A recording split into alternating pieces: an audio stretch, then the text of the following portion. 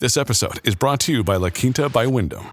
Your work can take you all over the place, like Texas. You've never been, but it's going to be great because you're staying at La Quinta by Wyndham. Their free Bright Side breakfast will give you energy for the day ahead. And after, you can unwind using their free high-speed Wi-Fi. Tonight, La Quinta. Tomorrow, you shine. Book your stay today at lq.com.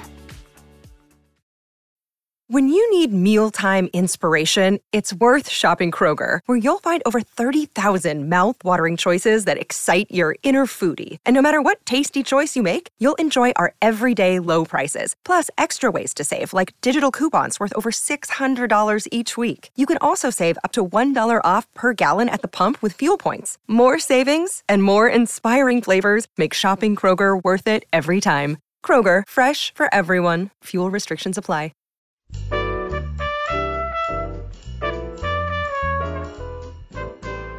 I'm Joe Reed, and this is Behind the Mic with AudioFile Magazine. With me for the whole week is Alan Minskoff. Hi, Alan. How are you? I'm good, Joe, and I hope you're having happy holidays. I am. I hope you are too. We are. And so what are we listening to in this week between Christmas and New Year's? I think this will be the most varied week we have had all year. We are going to listen to the remarkable nonfiction collection, The History, called the 1619 Project, an award-winning novel called The Promise, and two other nonfictions, and we're going to end the week with a group of short stories. Okay, so today is the 1619 Project? Which I think, as you know, has caused a lot of stir. And I do think that they have corrected some of the issues they had in the earlier New York Times Magazine, which were criticized, because this is really, it is the number one bestseller in the country, and for good reason. It is a revisioning of American history through the lens of the African-American enslavement experience.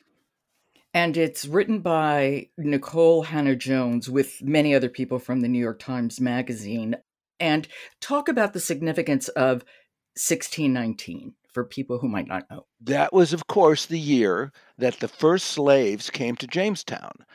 So it was a 400-year anniversary in 2019, and now they have additionally added other historians and essayists, poets. It is a very complete and compelling collection. And I think I said in the review, but I certainly want to say here, I think it may even be better as an audiobook because you hear the poets' voices. You hear how the essayists' work is read. Now, they don't all read their own work. It is a full cast with many famous narrators, but some of the most important pieces are read by the authors themselves. Bryan Stevenson, the famous lawyer, Ibram X. Kendi, and Jones herself, Hannah-Jones herself. Here's my question, because it was, the 1619 Project was originally an entire edition of the New York Times Magazine, as well as a multi-part podcast, which I listened to, and it's wonderful to listen to. How is the book different? Was it expanded in some way? The editing is different. They reacted to some of the critiques of mistakes that were made in the magazine. I think that it is expanded. It is probably even more than even the podcast. I don't know how many pages it would be as a book, but it's a 19-hour listen and very worth it. So it's a very serious addition to American history. Yeah, and I'm actually somebody who really likes very long books, so this is up my alley. And it was so important because the 1619 Project, there's a lot of controversy about it, or it's provocative. I think that's the best way to put it, because it really shifted the debate about the place of slavery in Americans' origin, and it really made it foundational. It really did. And it looks at economics, politics, culture, social life. It really has it's broad brush, and yet the individual writing is very detailed, and you cannot help but learn an awful lot from it. Yeah.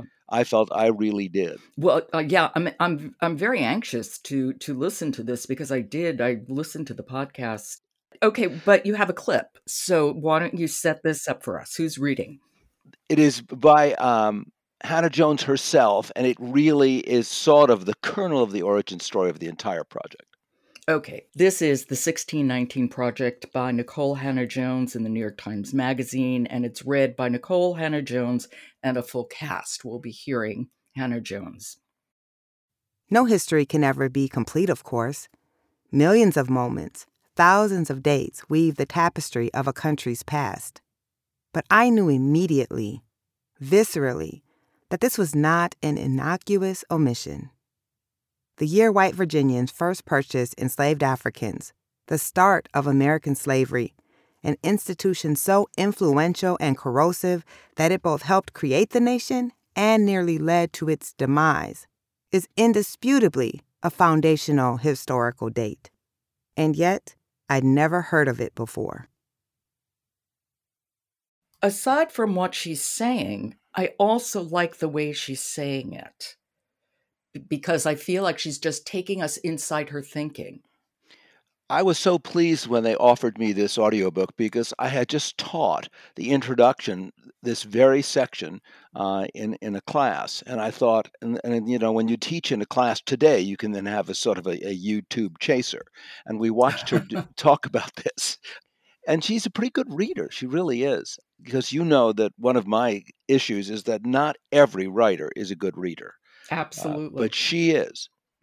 And I think it's great that they have so many different voices, because it also adds to the project itself that there are so many. That's the point. It's adding more voices. It's about a diverse history of the United States. So having a diversity of voices just simply, it's such an addition.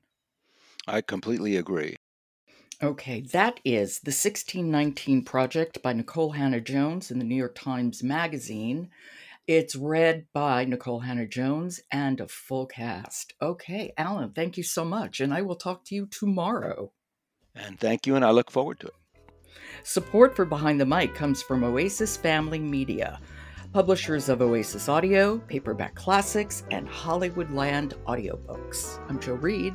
Speak to you tomorrow.